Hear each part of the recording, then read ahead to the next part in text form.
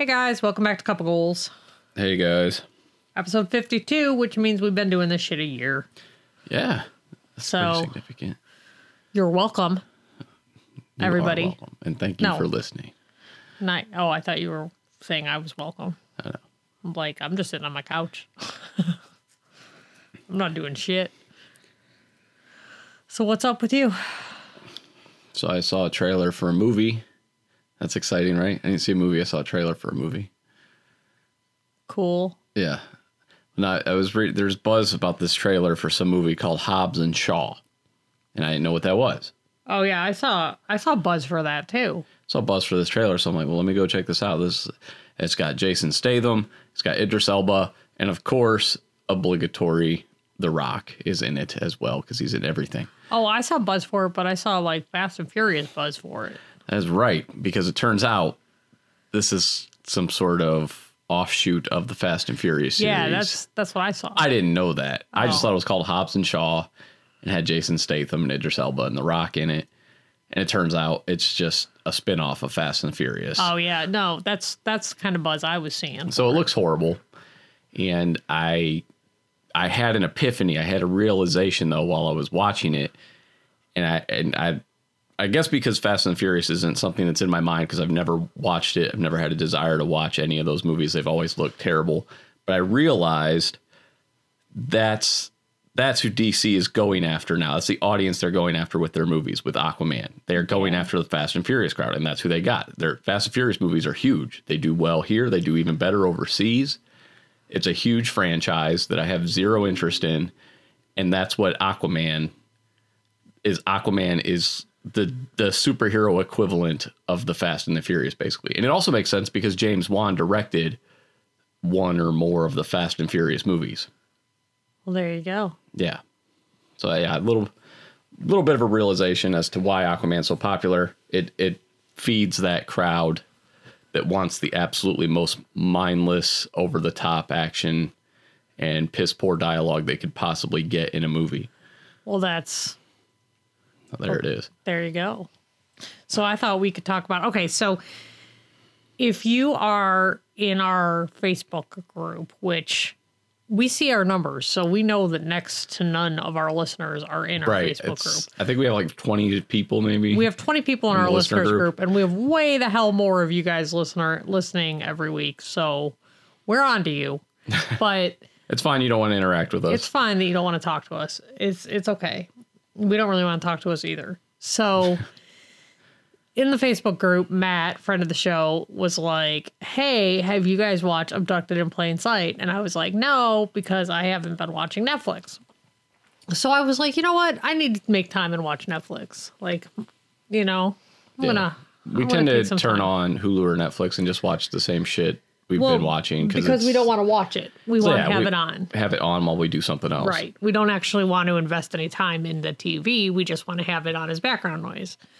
So I had some time on Friday night to actually watch things. I was like, I'm going to step away from my computers. I'm going to sit on the couch and I'm going to watch TV. It was like, I literally blocked off my schedule. Yeah. And I decided to watch Abducted in Plain Sight because everyone in the group was like, well, everyone, there were 3 people in the group who said this. That's enough. That's a lot of people for us. Yeah. 3 people in the group were like, you should see this. And I was like, okay. So I was like, okay, I'm going to watch this. So Mason and I watched it. And Mason got so annoyed with how terrible it was that he picked up a book and started reading rather than watching it with me. So then it was so terrible that when you got home and you saw the comments, the next day you were like, I'm going to watch this. Yeah, it was. I saw the comments and some of the discussion. And I was like, this is very intriguing for whatever reason. I have to see this. There will be spoilers for Abducted in Plain Sight. If you have not seen it, it is on Netflix. There will be spoilers now for the next, 2-3 minutes. Yeah, it took me about 2.5 hours to get through it. It is a 90-minute documentary. But I had to keep stopping it because it was making me so angry. It took him so long to get through it. Like he would play, like, no joke, 20 seconds and be like, and have to pause it. The decisions these people made, and I'm not talking about the filmmakers. I'm talking about the parents. So the story is about a girl. It's about a family in Idaho back in the 70s, early 70s. Yeah. And they have a pedophile for a neighbor, but they're fucking idiots. They're just dumb as a box of fucking hair. They don't realize this dude's a pedophile, so they just let him hang out with their daughters all the time, and one in particular that he really likes. And then they're letting him fuck all of them. Like, not just the kids, not just the one kid, but then, like, he's fucking the mom, he's fucking the dad. He wasn't fucking the dad. The dad gave him handy J's. He convinced this idiot dude who is not gay. Like, the dad isn't gay. He convinced this guy to give him a hand job, and the other guy's not gay either. He did it just so he could have leverage, so he could have a way to be closer to this little girl that he wanted to molest. But yeah, he convinced this guy casually to give him a hand job, and this guy's like, okay, I guess that's something you do with neighbors, because he's such a fucking moron. These people were simpletons. He's like, well, he wasn't in a very good relationship with his wife, so he told me it was just kid stuff. It was just kid stuff, and he just needed relief. Nah, pal. You just say, fuck no, when you get out of the car. I'm not giving anybody hand jobs. Like, that's not a thing. That's not. Who asked for a hand? I mean, I understand his reasoning, but like, if the mom next door was like, Maggie, I just need you to diddle me a little bit. I don't like my husband. It's kid stuff. I mean, it is kid stuff. I mean, nobody wants hand stuff after, like, what, 6th grade? You're done with that, right? No. That's not a thing. You moved on. Hand stuff is Get off the couch. You're out of the podcast. Very middle school. I'm gonna throw up. So it was all very upsetting. So he's just fucking the whole family. This dude's just running around. Dude, it gets, I don't even want to, I'm not going to get into there's more absurd aspects that involve aliens. And it's so fucked up because she was a child. I feel bad for the victim. 100%. Like, I mean, this was she's a little alive. She's alive. She's just mentally scarred. The girl, the woman now, I mean, this started when she was 9, went on until she was 14 or 15. 16. And all the stuff she had to endure 16th birthday. Because one, her parents were religious. So they were naive, think everybody's good people. No one's a good person. I'm not a good person. I try sometimes. I'm mostly not a good person. Most people aren't. Everyone's everything, right? Like, yeah, that's and just most how people are just selfish. But aside from that, so they're like Latter-day Saints or whatever, and so they already believe absolutely idiotic. They have idiotic religious beliefs, which opens your mind up to a lot of other possibilities as well when you already believe really stupid things to begin with. Well, and because the Latter-day Saints are the ones who believe in, like, the magic underpants. Right, that's what I mean. Yeah. The magic underpants, and things like that. It's so when it clearly you're very susceptible. You're a very gullible person already. So these innocent, naive, gullible people let this stuff occur, and I don't want to go into it. It's making me angry thinking about all the things that this guy got away with. And he was manipulating the situation and taking advantage for sure. However, man, and it was the 70s. It was a simpler time. Like, we do forget that you're not constantly exposed. You know, back then they didn't have Amber Alerts. They didn't have the awareness of pedophilia like we do now. Right. And then this dude's brother is just like, oh yeah, he liked little girls. He used to diddle my sister. Yeah. It's like, okay. The FBI agent is the only person on that show I liked. He had this barely contained animosity towards this family for obstructing him in his job trying to pursue this guy. Barely contained, because, like, at the very beginning when they were like, oh gosh, what did he say? When they refused to press charges. Yes. He was like, I just took 3 weeks away from my family and you're not going to press charges. Yeah, this dude he was not. He was basically just like, what the fuck is wrong with these fucking idiot people? But yeah, so if if you're like a normal person, you could probably get through it. If you're No. like me, you will rage out. Everybody. I was so mad at everybody when I watched it. I was just mad. You can actually, if you join the Facebook group, or if you're already in the Facebook group, you can go back and look at the comments, because I was commenting while I was watching it, and then there was a bunch of comments after when it was me, Matt, Sammy, and Mary were talking in the Facebook group, and it was just, that's not. And then I watched the Ted Bundy tapes, Yeah. which were not. If you're a true crime fan, it's not anything new. Yeah. The only thing that's new is that I didn't realize how delusional he was. I just didn't realize that. I knew he was delusional. I just didn't realize to the extent. Yeah. So that's that. All right. So housekeeping. Housekeeping. Follow us on Instagram at Couple Goals Podcast. Yeah. Of course, we're on Facebook, Couple Goals with S&M. I assume if you search for that, right? That sounds Yeah. right. Well, it's Couple Goals Podcast is the same handle. Oh, okay. Couple it's- Goals Podcast, yeah, it's Instagram. It's the same handle on Facebook. And then obviously the group is Couple Goals with S&M Listeners is the group. And then, of course, we have our Patreon. Shout out to all our patrons. We got a Yeah. new one last week. Thanks, did. Christian. You want to keep making this happen? We've been footing the bill for a year with the help of a couple of our patrons. Thank you guys. And which means now everything's up for renewal. God damn it. Yeah. Shit. Shit. But anyway, we have a Patreon, Couple Goals, and there's a link to it from our website, Couple Yep. Goals. It's up top. It says CoupleGoalsPodcast.com is our website, right? CoupleGoalsPodcast.com So go or there. Patreon.com/CoupleGoalsPodcast. All right. Yeah. You can get to us all those different ways. It's real easy to find us. We're not hiding. Yeah. All right. So Yeah. I wanna go first because I'm excited about my topic. I'm always excited about my topic. I'm excited about my topic this week. Yeah. Yeah. Everybody dies.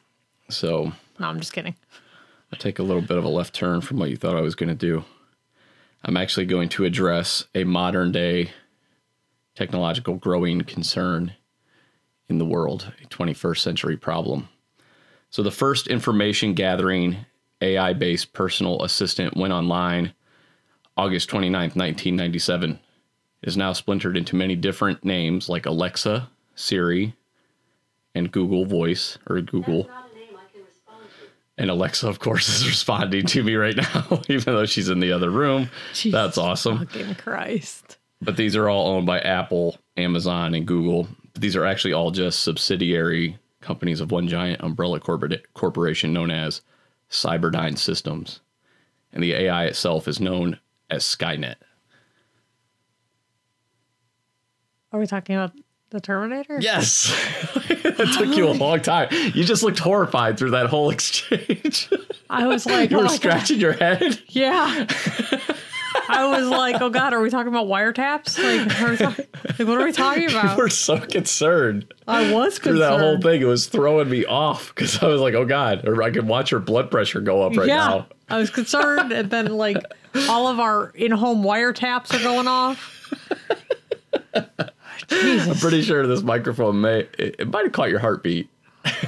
I'm not wearing my Apple Watch or what a trigger. Your hand went to your head. You were just Yeah. like, and your eyes got so big that was just set up to say, I'm going to talk about the movie The Terminator. That's all it was. If my Apple August 29th, 1997 is Judgment Day. Watch, That's not when the first, I just made all that up. That's not a thing. Jesus Christ. Did you hear Alexa? Like Yes. her reaction when you started talking about Google Voice and all that? Yeah. She did not like that. Don't talk about those. Don't bring them up in Don't my bring presence. them up in our house. She doesn't like it. All right, yes, I'm just going to be talking about the movie The Terminator. All right, so the year is 1982. James Cameron is directing his first movie called Piranha 2. James Cameron is, of course, the director and creator of the Terminator franchise. Why do you Wait, look? so his first movie was a sequel His first movie was a sequel. to someone else's movie? Yes, Right. because you get in where you fit in. You're trying to get your foot in the door. So prior to this job as a director. He worked as an effects supervisor, an art director, and as an assistant director for the legendary super low budget filmmaker known as Roger Corman. You may have heard of. You know that, you remember in Arrested Development when Tobias is running around in that really bad Thing costume? Yeah. Do you remember that? The Yeah. Thing? That is I think it's supposed to be the costume from Roger Corman's Fantastic Four movie that he did. Okay. And he did a lot of super low budget stuff. So the whole ethos of Roger Corman's production company was don't read the script, take the job. That was their whole thing. You know, they're putting out this stuff. So even if the film was called, and this is an actual title, Co-ed Nurse Zombies, like this is the level of stuff he was putting out. And he was very successful with it right up until this little movie named Star Wars came out. He didn't have a long time after that where he was able to make to put out his schlocky sci-fi stuff, because now all of a sudden sci-fi was acceptable and big budget. I kind of put him on. Okay, I can see that. So a Greek producer based in Rome named Ovidio Asinitis. I don't know if I'm saying that right, but that's how it's spelled. I'm sorry. Asinitis? Asonitis. I don't. Ass on itties? I don't know how else you want. I'm going with Asinitis. I don't think it's ass on titties. Ass on itties. I didn't say titties. I said itties. Ass on itties. Ass on titties. All right, so ass on titties. He was a cheap, greedy, and exploitative producer. He just wanted as much blood and nudity in his films as possible. His name was Ass on Titties. He was basically, he looked up to Roger Corman. He would. Yeah. His name's Ass on Titties. Actually, a lot of people looked up and grew up with Roger Corman. I don't mean to slight Roger Corman, actually. He inspired a whole lot of filmmakers, especially in the 80s. Yeah, Ass on Titties is one of them. All right, so, but this guy, Asinitis, he had a history of firing his directors after a very short time, and Cameron lasted all of 5 days before he got fired from working on Piranha 2. Oh. The producer claimed that his footage wasn't cutting together well, which wasn't true. So Cameron set out to prove that his footage worked and edited it together and all this kind of stuff, but he was still fired. But it made Cameron very distrustful of people who have creative power on a film. Okay. And also, footnote to that, the only reason anybody knows Piranha 2 exists is because James he Cameron got fired from it. Well, because he went on to, be the James Cameron we all know, and of course this producer started putting his name all over this box, even though there's only 5 days worth of footage that James Cameron actually worked on. Right. His, James Cameron's first film, Piranha 2. His name fired him. His name's probably featured in larger font than the title of the movie. Right. For this, I've never seen it. I've never cared up to see it. I knew it was schlocky garbage or whatever. All right, so he was in Rome at the time, hunting down this producer. He ends up going back to California. He's broke, sleeping on a friend's couch. He's broke. He was just in Rome. Yeah, but he was on that guy. But that dude cut off his per diem and everything. Like he wasn't. These are low budget movies. These directors weren't making big money on these things. So he's sleeping on a friend's couch. He set out writing a treatment for a movie idea that was seated in a nightmare he'd had when he had a fever. And in this nightmare, there was a chrome skeleton. It was torn in half at the waist. It was dragging itself with a knife that it clutched in one hand while its other arm dragged broken alongside of it. So the end of the movie. Yeah, this was where almost the end of the movie. The Terminator's genesis was in his dream here. Sorry, I'm trying to bring this up here. So he starts writing this, and his strategy was give shape to his story and make a script so good that he could insist that a studio actually let him direct it. It's very ambitious, right? And the only thing he has to show, be the writer and the director, and be like, yeah, and nobody knows who he is. Right, I'm a nobody, and all I have is this treatment. All right, so he decided We'll shoot on location. It'll be a movie set on Earth, but maybe with a few scenes set in the future. And it was going to be set in like a stylized, kind of scuzzy present day Los Angeles with this robot time traveling back from the year 2029. So, which is not far off. It's 10 years away. So got it. So he come up with a 48-page treatment that he later called a scriptment. He completed that within a few weeks, and it was the entire story. It included some dialogue, but every scene was covered in this. So he passed this along to his... He met someone named Gail Ann Hurd while working for Roger Corman, and she had a passion for sci-fi and the same kind of movies he did, and they were determined to work together in the future, and they actually got married, and she's now one of his many ex-wives. I was going to say, he's been married a couple of times. Yeah, so... But she's a big producer. She got this made. She got a lot of other movies made. She's a big-time producer.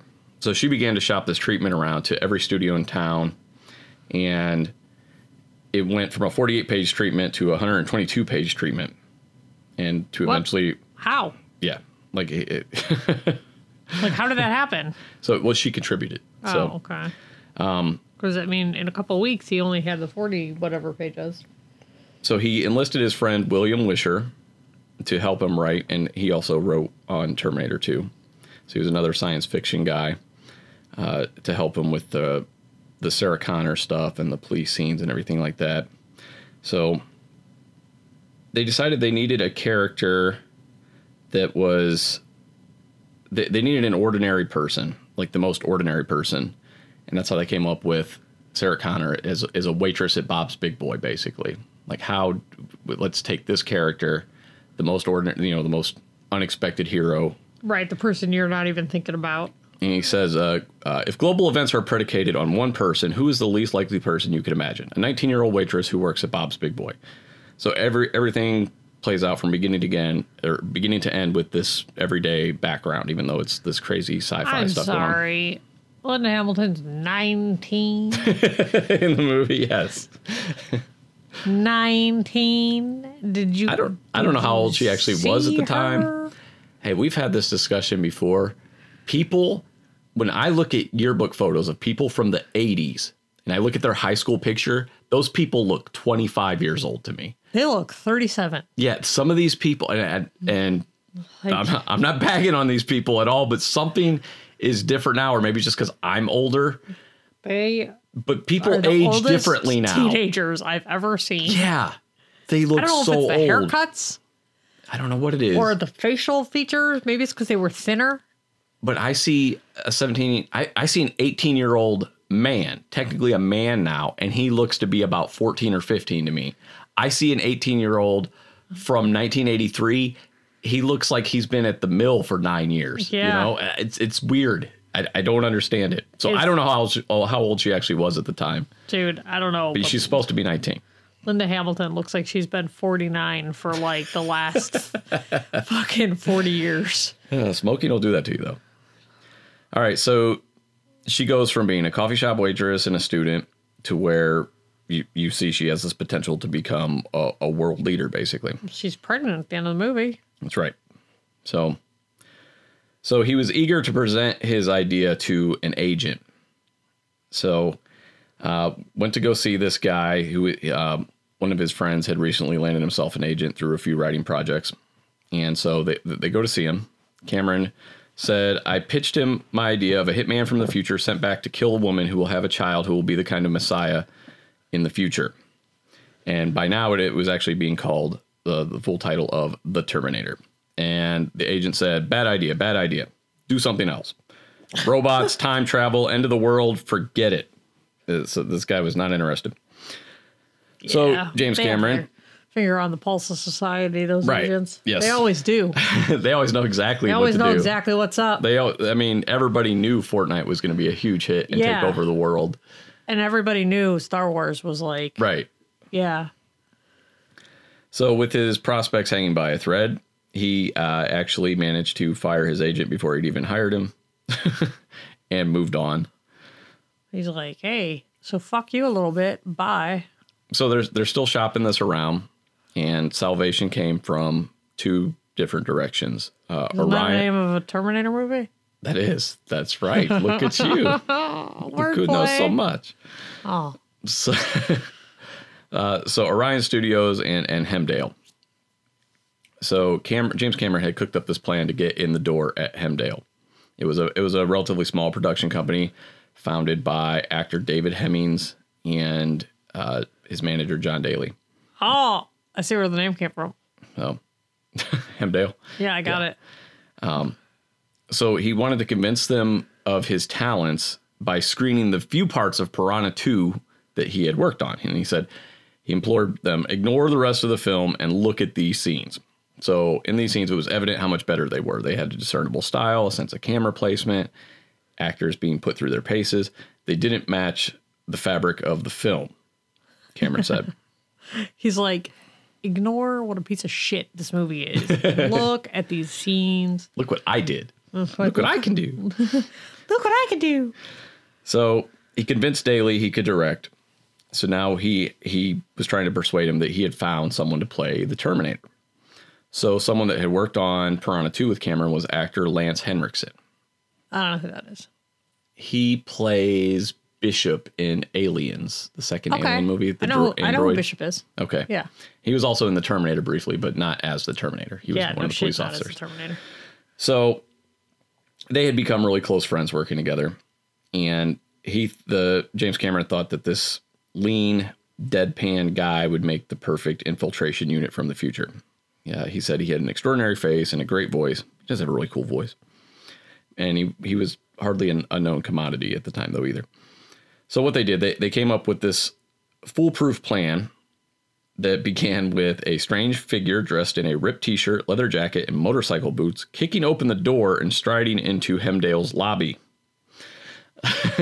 Okay. Lance Henriksen said, I had gold foil from a pack of Vantage cigarettes wrapped over my teeth, which was an improvisation that Cameron was not planning to use in the movie. So this would-be Terminator turned to the terrified receptionist and snarled, is Jim here? Before sitting down and glowering into the middle distance for about 15 minutes. William Wisher said, they were about 10 seconds from calling the police when Jim arrived. So ultimately, Gale and Hurd brokered a tripart deal between Hemdale and Orion being the distributor, as they had an output deal with Hemdale, and HBO, who claimed the TV rights, amassing an insane budget of $4 million. Is that insane? No, it's insanely small. It's a tiny, tiny budget. I was like, it doesn't feel insane. It wasn't, even in 1982, it wasn't, that's very low budget, but Cameron said he knew it wasn't substantial, but it was enough. And he said it was a cheap effects movie. He knew compromises would have to be made, but this was still Hollywood. He hadn't suddenly gained a free hand to do anything he wanted because he got this funding. So that he had these companies he had to make happy and wanted their approval in the mix. So he said, like, HBO recommended making the love story more central. And he says he concurred. He said that was an effective call. And he said some of the other suggestions were not so welcome. He said there was some really lame input. Somebody whose name will go unmentioned thought it would be really significant for Michael Bihn's character to have a robot dog. No. Listen, I love dogs, but like, everybody calm down. All right, so now we're going to talk a little bit about, everybody knows Arnold Schwarzenegger played the Terminator, basically created the Terminator with James Cameron, and that's what everybody knows. And he had done the Conan movies. That's all he was really known for at the time. He wasn't exactly a big deal at the time. Right. So Orion had an entirely different person in mind to play the Terminator, an athlete who he'd been starring in some popular commercials recently. His name was O.J. Simpson. Ooh. I'm glad that didn't work out. Right. So in these were Hertz rental car commercials. Yikes. And he would power through an airport bounding over luggage, and they wanted to get him. So they thought he was the perfect fit for the Terminator. Not for that glove, though. So Cameron did not think OJ was a good idea. Yes. So, OJ's not a good idea due to his fact that he's a murderer. So right. I mean, At the time, nobody knew that. So, well, I mean, at the time he hadn't killed anybody. so then there was That's another also- there was another suggestion, which was Arnold Schwarzenegger, and Cameron wasn't sure about this guy either. Because he wanted Bishop from Aliens, So right? what's that? Because he wanted Bishop from Aliens. Right. Was Aliens out yet? When did No, Aliens come out? James Cameron got Aliens because of this. Oh, that's a James Cameron movie? I don't know. Yeah. I don't know anything about James Yes. Yes, actually. Cameron. I don't know anything about movies. Yeah, James Cameron got Aliens because of the Terminator. Aliens. I Yes. always like to. Well, the first one's Alien. Second one is Aliens. The third one is Alien 3. And then, More aliens. there's only one movie that's pluralized, and that's the second one. It's called Aliens instead of Alien 2 because there's multiple aliens, and there's only one alien in the first movie. It makes sense. Alien 3 is called Even More Aliens. Alien Like, 5. Alien 5 is Look at all these fucking aliens. like, there are fucking aliens everywhere. Alien 6. I've had it with these goddamn aliens. Like somebody calling an alien exterminator. Like, oh wait, that's my job. So it wasn't actually entirely clear if Arnold was applying for the T-800 or the role of hero Kyle Reese. And Was he even applying, or like was he recruited? I don't understand that. they set this up. They orchestrated that they wanted Cameron to at least consider him and interview him for the part. Okay. Yeah. So when they presented him, Cameron, with this idea, he was worried that his Austrian accent might make Kyle Reese's elaborate backstory sound absurd. He said, Reese is a guy who's just rapping off information, boom, boom, boom.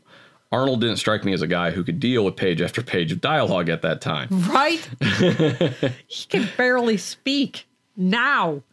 And it's been like he's been in, his dad was a Nazi and he's only been here for so many years, Right. but still. His dad was literally a Nazi. People are okay with that. Right. People are like, that's fine, be a governor. It's okay. Yeah. That's So- fine. It's fine that your dad used to kill Jews. That's okay. It's fine. He wasn't. You can't blame the son for the sins of the father. You're not supposed to do that, right? But you can, Not make that person governor. if you're one of those internet warriors now. Oh, an SJW where Yeah, you're go- allowed now, they say. like they go through your family history and they're like, Right. oh, your great grandfather owned slaves, so you're a piece of shit too. Right. They do that now. Yeah. So why not? I don't understand. It seems very Anyway, that's just me getting on a double standard. We're here rant. for the Terminator. So Who happens to have had a father. anyway, we got it. We got it. So anyway, so he couldn't refuse this meeting. It wasn't an Okay. option. Schwarzenegger was gaining some buzz because of Conan, and that was a big hit. Made about $70 million. So On a budget of I don't know anything about Conan. This is the information I've gathered. Okay. It was a big hit. So Cameron said, I was always a big Conan freak, so I thought, well, I'll go meet Conan, and then start an argument with him because he didn't want him for Kyle Reese, for sure. He knew that. So Cameron's big plan was to irritate Schwarzenegger to the point where the Austrian would, as this is a quote from the book, would terminate their meeting by either storming out or plucking Cameron's heart from his chest and handing it to him. So, he's like, either I'll die or he'll leave. so Cameron said to Wisher as he went to leave, if it doesn't go well, you can have the chair and the stereo. So they went to a German deli in Santa Monica called Schatzi. One of the actor's favorite places. He likes sausages because he's German. No, he's not. He's Austrian. Or, well, close enough. Same thing. It's all the same.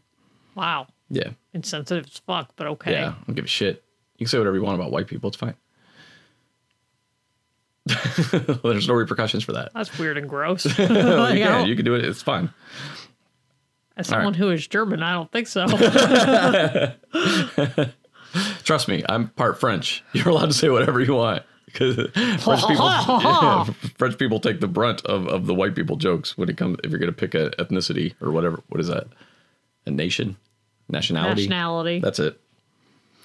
Because if you're talking about this, you're fucking white. Like, you are Caucasian. And fuck. All right. I lost my place here. All right. Oh, so they went and ate at a German place because you tried to tell me he was German, but he's not. He's Austrian. But okay, go ahead. All right. Cameron says he was so charming and entertaining that he totally forgot about his agenda. They ended up talking about motorbikes, health, and the movie business. They found common ground. They were both immigrants. They were both self-reliant. Where's James Cameron from? Canada. Oh, my God. Yeah, despite his ethnic handicap, he's done well for himself. His national handicap, what? His immigration handicap. Yeah. Does Trump know? Oh, no. Did anybody tell Trump that James Cameron? I don't think he knows Schwarzenegger's not from America. He's really dumb. Yeah, but Schwarzenegger and Trump don't get along. No. All right. So when it came down to actually discussing the script, Schwarzenegger really liked it. He said he started commenting on why he believed the film would be a hit. And Cameron was like, I had never even thought about it in those terms. He's like, I wasn't an idiot. I knew the idea was to make money and have people show up. But he was the first person who believed it would be a hit and not just an embarrassment. So what? If people believed it would be an embarrassment, why did they greenlight it? Money. That's but if they believe it's going to be an embarrassment, why would you greenlight it? I have one word for you. Aquaman. They don't think that's an embarrassment. They thought it was a hit. But it's also embarrassing. I don't know if they know to be embarrassed yet, but they should be very embarrassed. Everyone involved. Julie Andrews is the Kraken. Julie Andrews is the Kraken. And there is a movie called Waterman. That's a movie that came out in 2018. Yeah, they should be very, very embarrassed. Octopus that plays the drums. They have an octopus that plays drums. In 10 years, they'll be embarrassed. You think they weren't embarrassed of Phantom Menace? People are going to be like... Jar Jar Binks? Apparently people were... people... I still quote that on the regular. He's going home. I quote that every time I go home. Like, I'm not embarrassed. All right, so Schwarzenegger was fascinated by the Terminator, which is great for James Cameron because he didn't want him for the Kyle Reese part. Yeah. So he started coming up with all these ideas for how the Terminator should move and act and its programmed rules of engagement and everything. They're like, we programmed him with an Austrian accent. It was on purpose. Right. So he gave Cameron the benefit of the doubt when it came to his thinking on machine etiquette, as far as like loading or reloading. He wouldn't actually look at the gun. So he had to practice over and over to do it without looking. He must never move his head when saying his lines. Oh, that's shit I wouldn't even think about. So yeah, and he insisted to Cameron that that for his voice he should speak like he's recording on a dictaphone. So just like that voice you hear on those pre-recorded voices where they have no emotion behind any word they're saying, and then you program in the word. What is that called? That program on Microsoft on the Windows? You know what I'm talking about? No. With the weird voice who talks like this. No, I know that guy. What's that called? I don't know. Anyway, I don't even own a Windows. Well, I do own a Windows PC. If anybody wants to buy it, I have one for sale. So he must shoot without blinking, which is not. If you watch the movie, he blinks when he shoots. It's hard not to. How could you not? That's like people get used to it. People absolutely get used to it. That's a survival instinct, though. It's like, Yeah. So whenever Schwarzenegger tried to bring up Kyle Reese, Cameron would get tense, and he starts talking to me like a psychiatrist and telling me reasons why I'm not interested in it, said Schwarzenegger.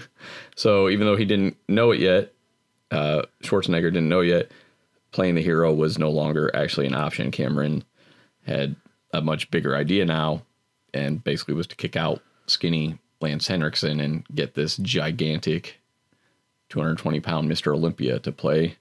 220 pounds? Yeah. That's all he weighs? That's what it said. It's all muscle. It's all muscle, though.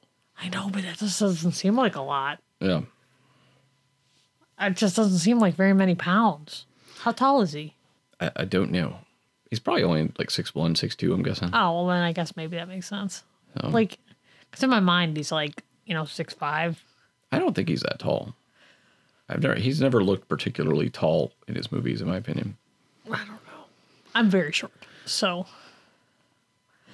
So anyway, the final budget ended up being about $6.4 to $6.8 million. Does that include like the marketing and the promotion and all that? Supposedly, yeah. But it went on. It was at number one for its first 2 weeks of release, which is pretty impressive. And it went on to make $78 million, which I think for a $6 million movie, $7 million movie, that's a good return. 10 times your budget. It's a solid return. Yeah.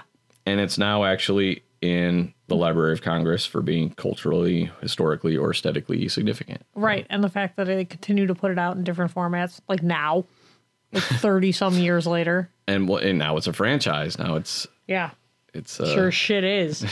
You're not going to cover Terminator 2 though, right? We're done. I think I'm going to cover Terminator 2 because normally I don't cover sequels. Terminator 2 is very significant as a sequel because I think it was the first movie to have like $100 million budget. Okay, but I don't want to talk about it. So you go from its tiny budget, but you don't want to. Why? Why don't you want to talk about Terminator 2? Because it makes me cry. What makes you cry about Terminator 2? Is Shut there the a fuck particular up. scene? Shut the fuck up. Or some dialogue, or maybe just a hand motion gesture of some type? I will punch your eyes out. Come over here.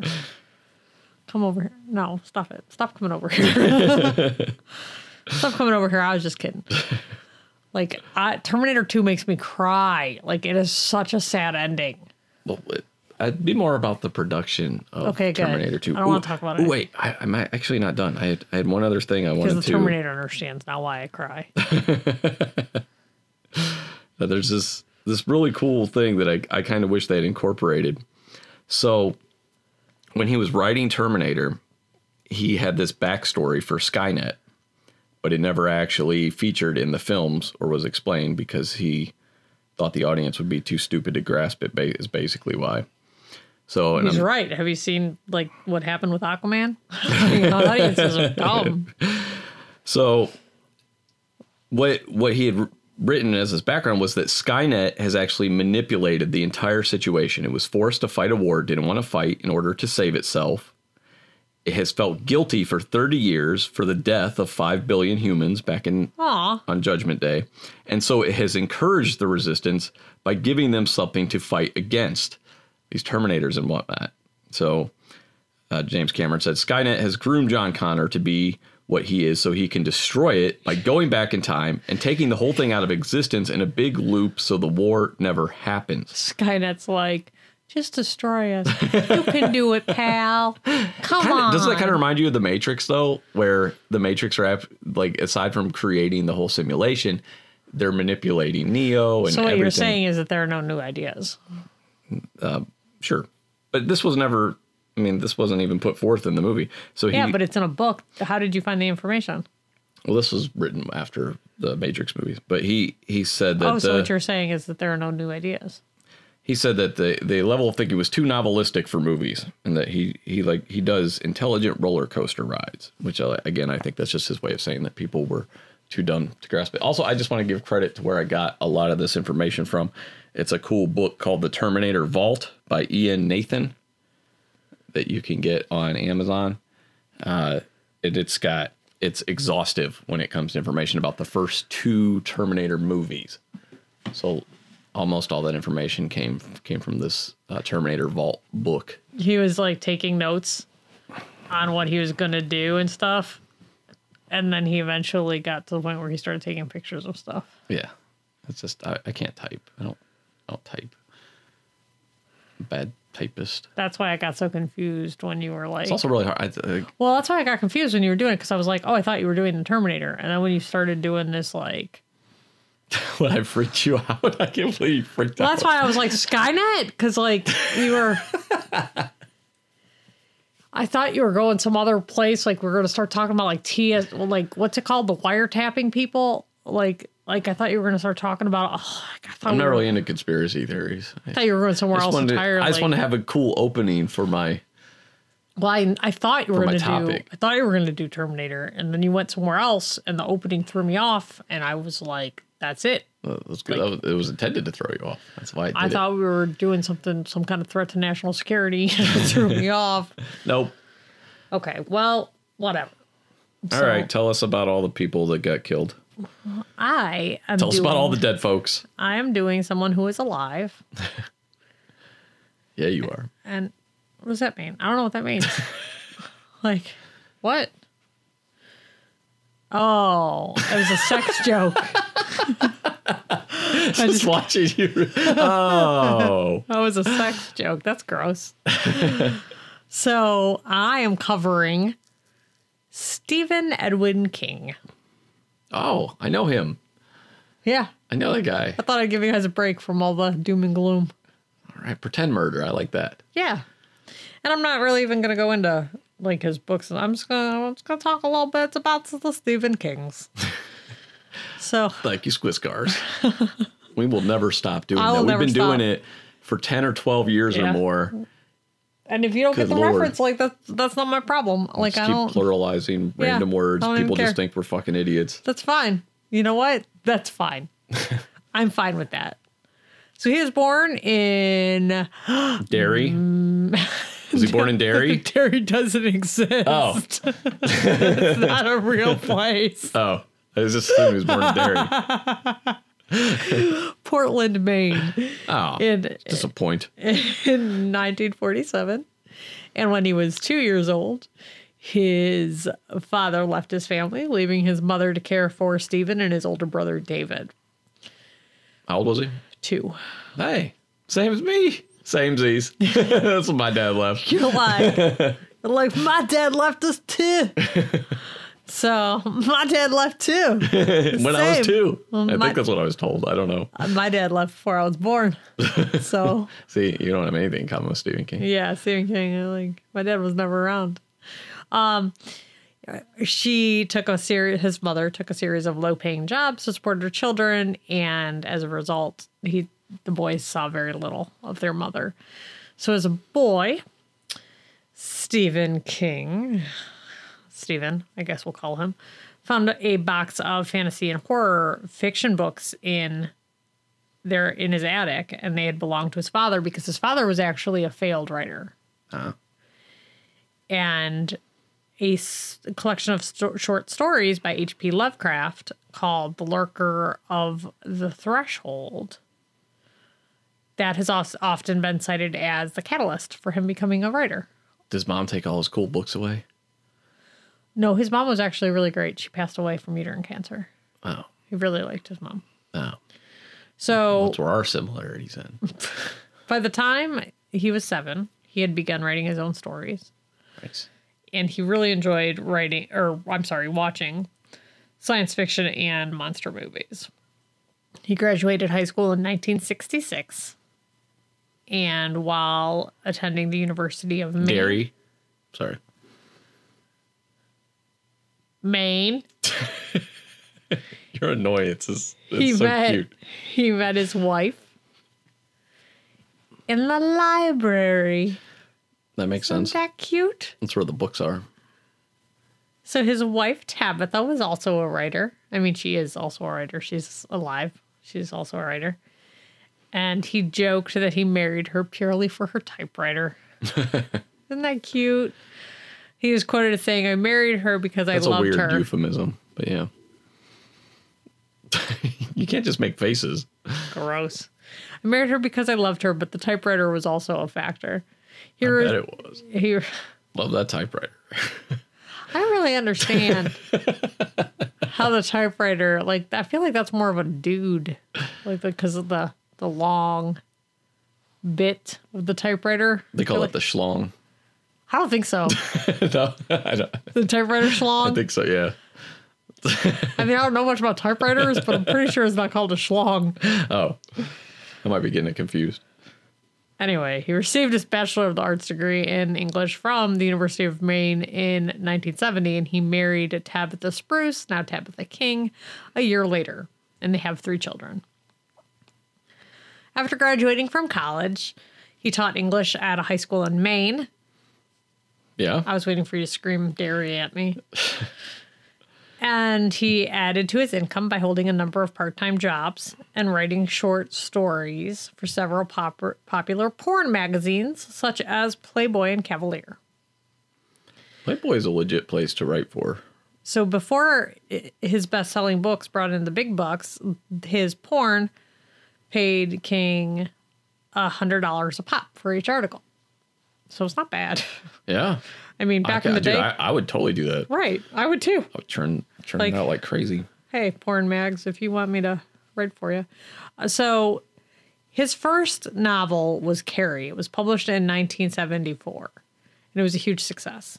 And it allowed him to quit his other jobs and write full time. Nice. So with the book, he became one of the top writers of horror stories. And as we previously stated, right, he was writing for porn mags, and his science fiction and horror stories were juxtaposed with nudie pics. And one of the readers wrote in to Stephen King and wrote, "You write these macho things, but you can never actually write about women. You're scared of women." So in response, he began writing. Internet, you know what? Internet trolls have been around for a long time. Yeah, they used to actually take out pen and paper. Yeah. As soon as they finished jerking off, they would get out that pen and paper and write angry letters to Stephen King. It's funny because I obviously have a lot of opinions about different creators and whatnot. But I mean, aside from this platform, I've never felt the need to go anywhere and say, hey, J.J. Abrams, what the fuck? Or hey, you know.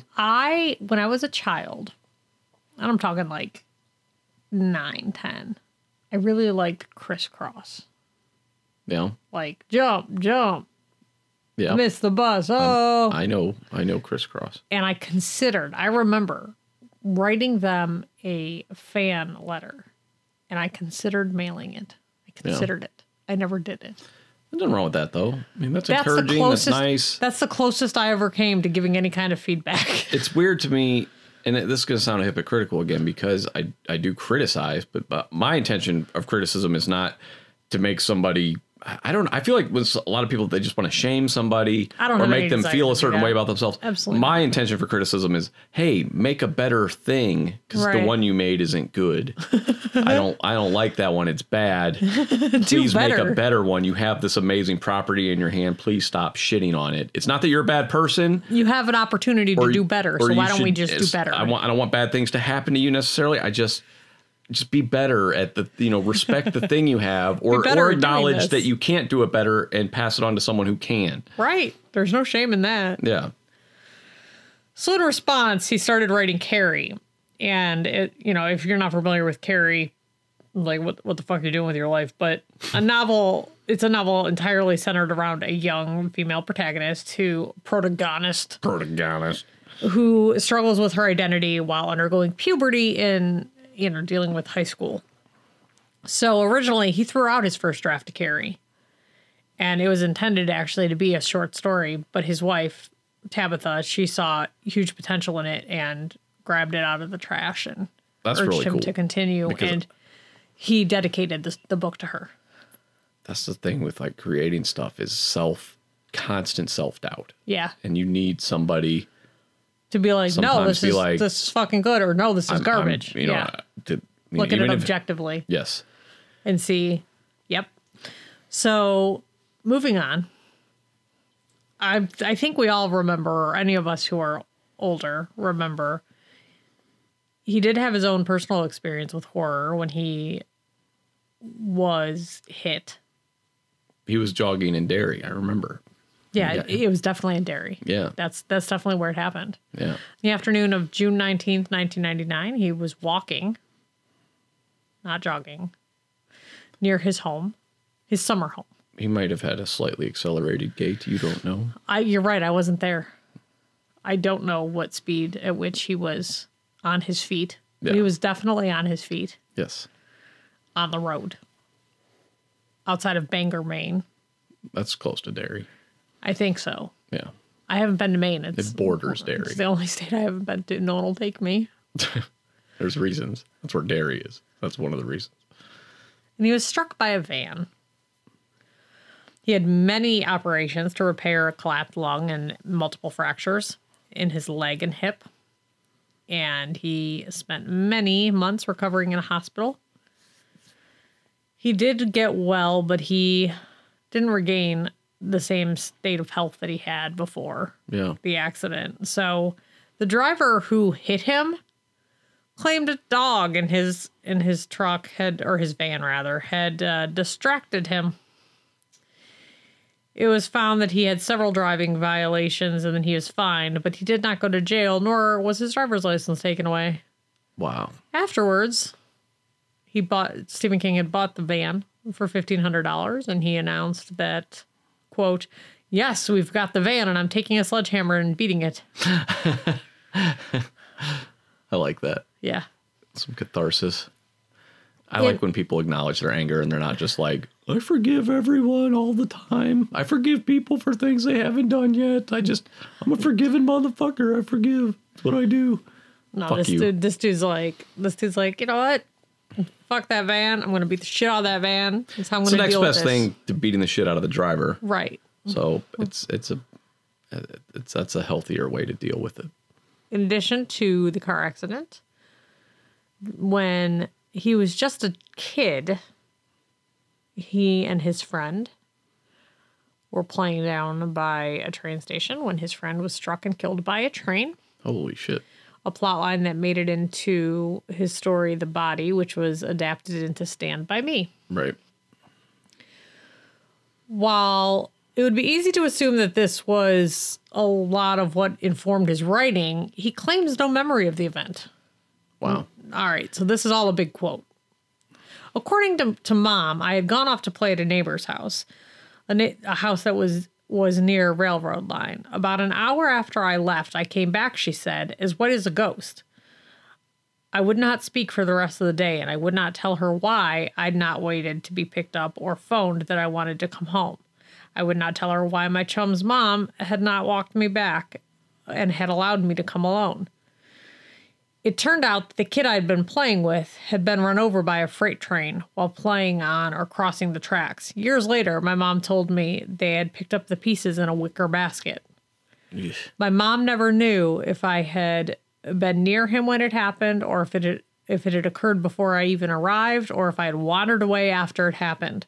Perhaps she had her own ideas on the subject, but as I've said, I have no memory on the incident at all, only of having been told about it some years after the fact.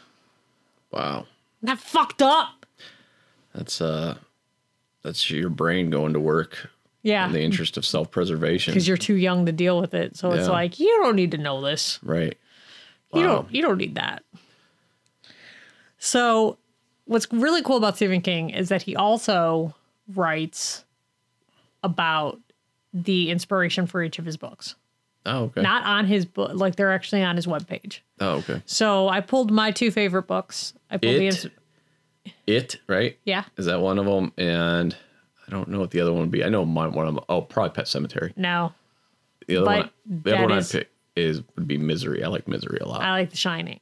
Oh, yeah. But Pet Sematary it's in my top 3. It's the third. So I picked those two summaries. I never read The Shining. Really? Yeah, I've only seen the movie. Oh, it's really good. Yeah. It's really I know good. There's a lot of differences, right? There's a lot of differences. Yeah. And but I like the movie. Stephen King hates the movie. Yeah. He just I never read all of it movie. either. I only read maybe the first quarter to first half of it. I loved Misery, though. Misery's good. So his inspiration for The Shining, it's really cool because on his website he has, so check that out if you're interested. If you like Stephen King, yeah, go check out your favorite books by him because he has written. Well, I feel like Misery, I could probably figure that one out in his but in his voice, he has it written. So here's his on The Shining.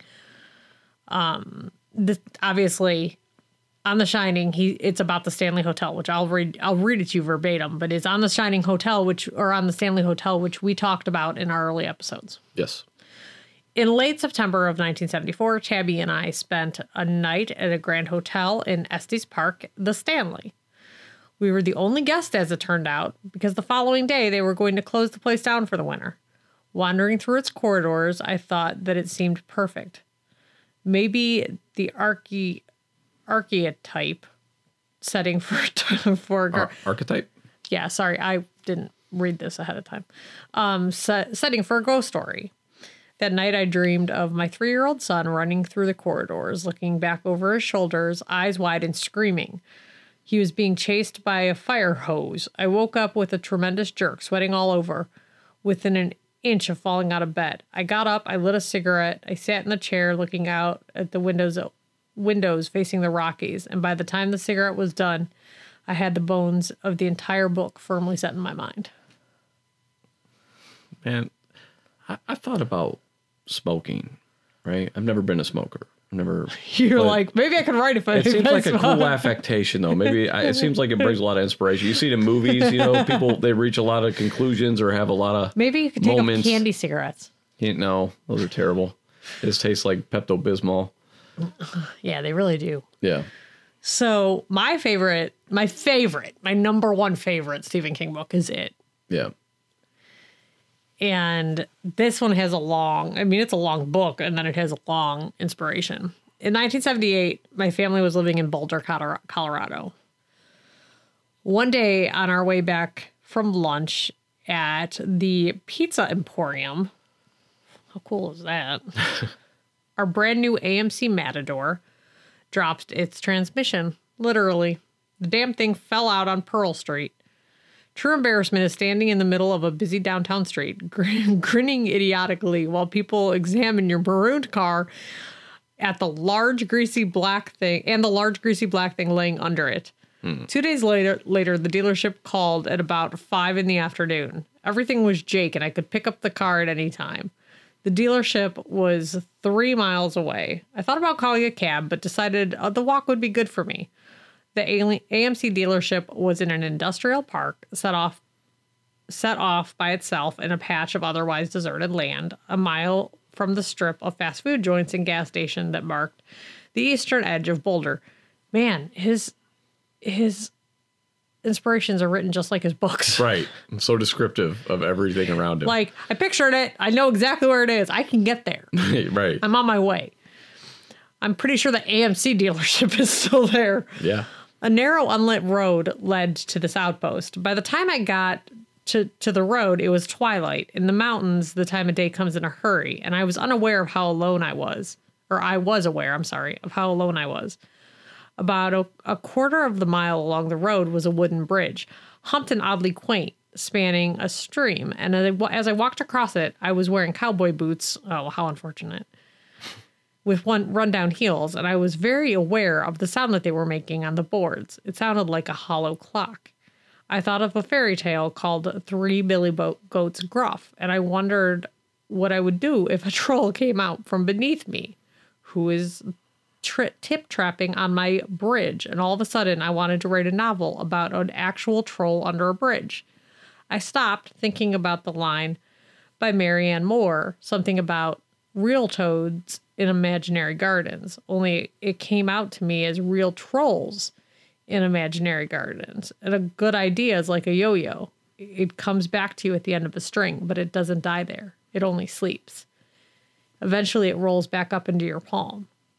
I forgot about the bridge and the troll, and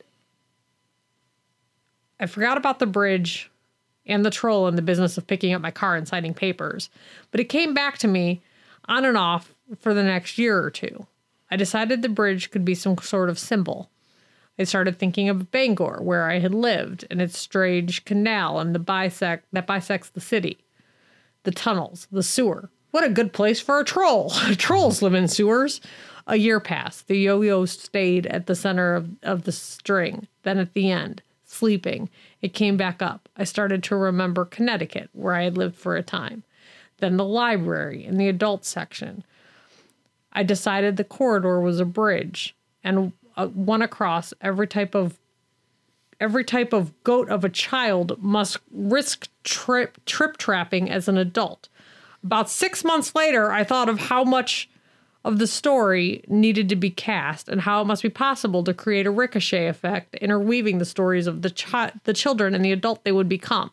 Sometime in the summer of 1981, I realized I had to write about a troll under a bridge and leave him or it forever. Wow. That's fucking intense. Like, huh? That's pretty involved. Yeah. So that's his inspiration for it, all because his car broke down. And it took him like 3 years from the initial inspiration for him to actually do it. Yeah. Wow. So throughout much of the 80s, he struggled with drug and alcohol abuse. In discussing it, he admitted, quote, "There's one novel, Cujo, that I barely remember writing at all. And I don't say that with pride or shame, only with a vague sense of sorrow and loss.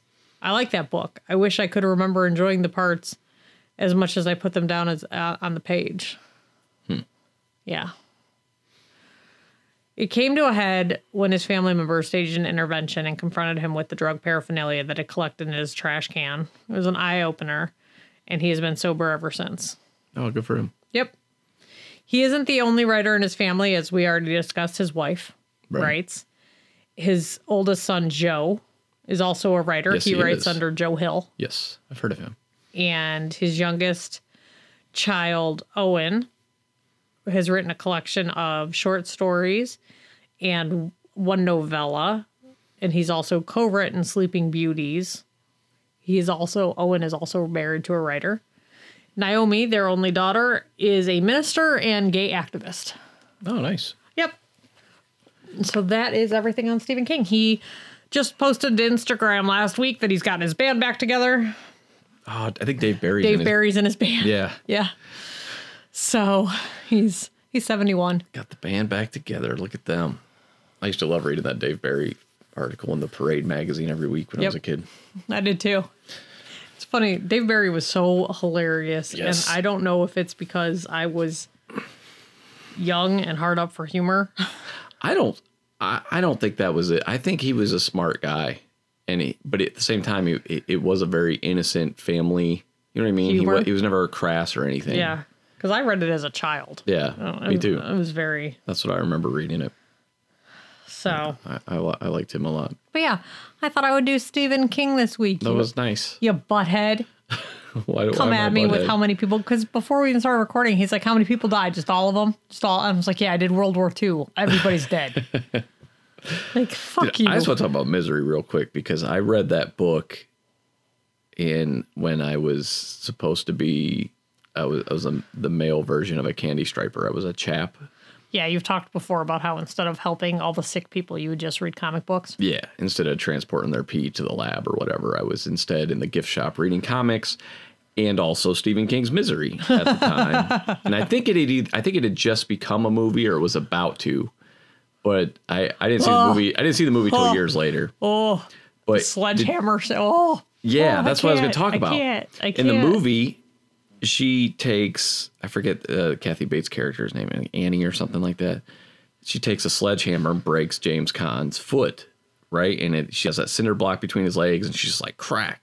However, I will always remember, like that, when I saw that, I was disappointed because that's not what happened in the book. Right. Did you read the book? No.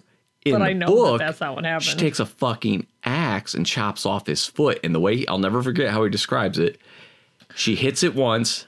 He recoils with his leg and like his foot's still attached. I can't. And, he's like pulling his leg from his mostly severed foot at this point. Okay. And then she brings the axe down again and completely severs his foot. And I understand why they made that decision for the movie. And it totally works. It's not anything that's... It's still horrifying. It's still horrifying. And it's also a lot harder back then, especially to then make James Caan look like an amputee with special effects. I'm sure they didn't have the budget for that kind of stuff anyway. So they found a good compromise that was still horrifying. Very unsettling. Yeah. But at the same time, I was like, man, in the book, it was, I always picture that. I picture that leg recoiling and that foot just sitting there attached by a thread of skin. I don't want to talk about it. He's had the most of his, works, like out of any author turned into movies. Yeah. Like more than anyone. What's cool too is you over time, 'cause some of those movies suck, right? Right. And I don't know if that was a choice. Like, I think it's different now. They people who adapt previously written things, adapt movie or adapt books or comic books or whatever, they seem to want the creator's input. Whereas back then it was more like, no, like we want to Kubrick didn't want anything to do with Stephen King. Right. And a lot of Which people, is- he wanted to do his own thing with it. But even just, I think of production studios, movie studios in general, they want as much creative control because they always know best, right? They should, like, Stephen King isn't going to be around forever. He's 71 years old. Yeah. Get his fucking input while you can. And that's what I was saying, though, is nowadays it seems like people actually want the creator's input. Sometimes directly, they want they want them to adapt their own screenplay, or maybe that's the deal. But it seems like creators have a lot more leeway now than they did then. Yeah. And that they're appreciated a lot more now. Whereas back then it seemed like the movie was like, well, and of course, if somebody wants to adapt, somebody's like, we want to take your first novel and turn it into a movie, right? We want to take Carrie and turn it into a movie. You're going to let them. Yeah. Here you go. How much? Okay, I'll take it. And Right. back then you didn't have a lot of adaptations and you were just happy whether you liked the movie or not, which Carrie is a great movie too. Carrie is a good movie. But you were just happy to get paid again for your work. And Right. also, you get your name out there even more and everything. So, but nowadays it seems like creators are Could you imagine? they're more attached to what they work on. They're not interested in just selling it. And I think because of people like Stephen King, who's been a creative powerhouse for so long, the creators have more, I can't think of the word, but they have a little bit more creative control. Right. Can you imagine if you were one of Stephen King's students for like the 2 years he was a teacher or Right. whatever? And you were like, yeah, I was one of his students for the 2 years in the 70s when he was a teacher. Like, that would be so cool. Right. To just, it's like, Oh yeah. I studied under Stephen King. Yeah, he was my high school English teacher. That'd be so cool. It's like, no, that's... But I feel like he is like the old man in Maine from Pet Sematary. Like, I feel He's like Fred that Gwynn. is... Yeah. Yeah. I feel like that's who he is in the town. Like, Bed is better. and then they cast fucking Harry and the Hendersons. What's that guy's name? John Lithgow. John Lithgow. And he doesn't even try to do He doesn't even the try. accent. He's just like, sometimes that is better. All right, let's go have Third Rock from the Sun. And like whatever, dude. Like, come on. I don't get me Let's wrong. go slap a Yeti around. Like, I'm excited to see that movie because I love the original movie. Like, and Yeah. I like the book a lot. Yeah. I remember I read the book in 7th grade. I thought like, that movie loved was. that I really book. liked that movie 6th too. grade? I don't know. I did read read that. I think that was the first Stephen King book I read. I read it pretty young. And it scared the shit out of me. I read it pretty young. My aunt used to take me to the library because she would take her kids to the library. Yeah. And she has a kid who's 3 years younger than me. They would be my cousins, 2 or 3 years younger than me and 3 years older than me. So she would take the three of us to the library during the summer a lot. Yeah. And I would always get Stephen King books. So that's how I got started with him. And I loved his, I still do. Yeah. But I have it on, like, I've bought it on Kindle. Like, I own it on multiple formats. Yeah. Which is, I've You're not probably like bought. that. You don't do that. That's not I me. do that. I've bought it many times over my life. That's my favorite by him. I think it's time to wrap up. Crowley's giving us, he's pulling us off here. Crowley's telling us he's done. He's Yeah. done sitting still. So He wants attention. So thanks for we're all listening. done. Bye. Bye.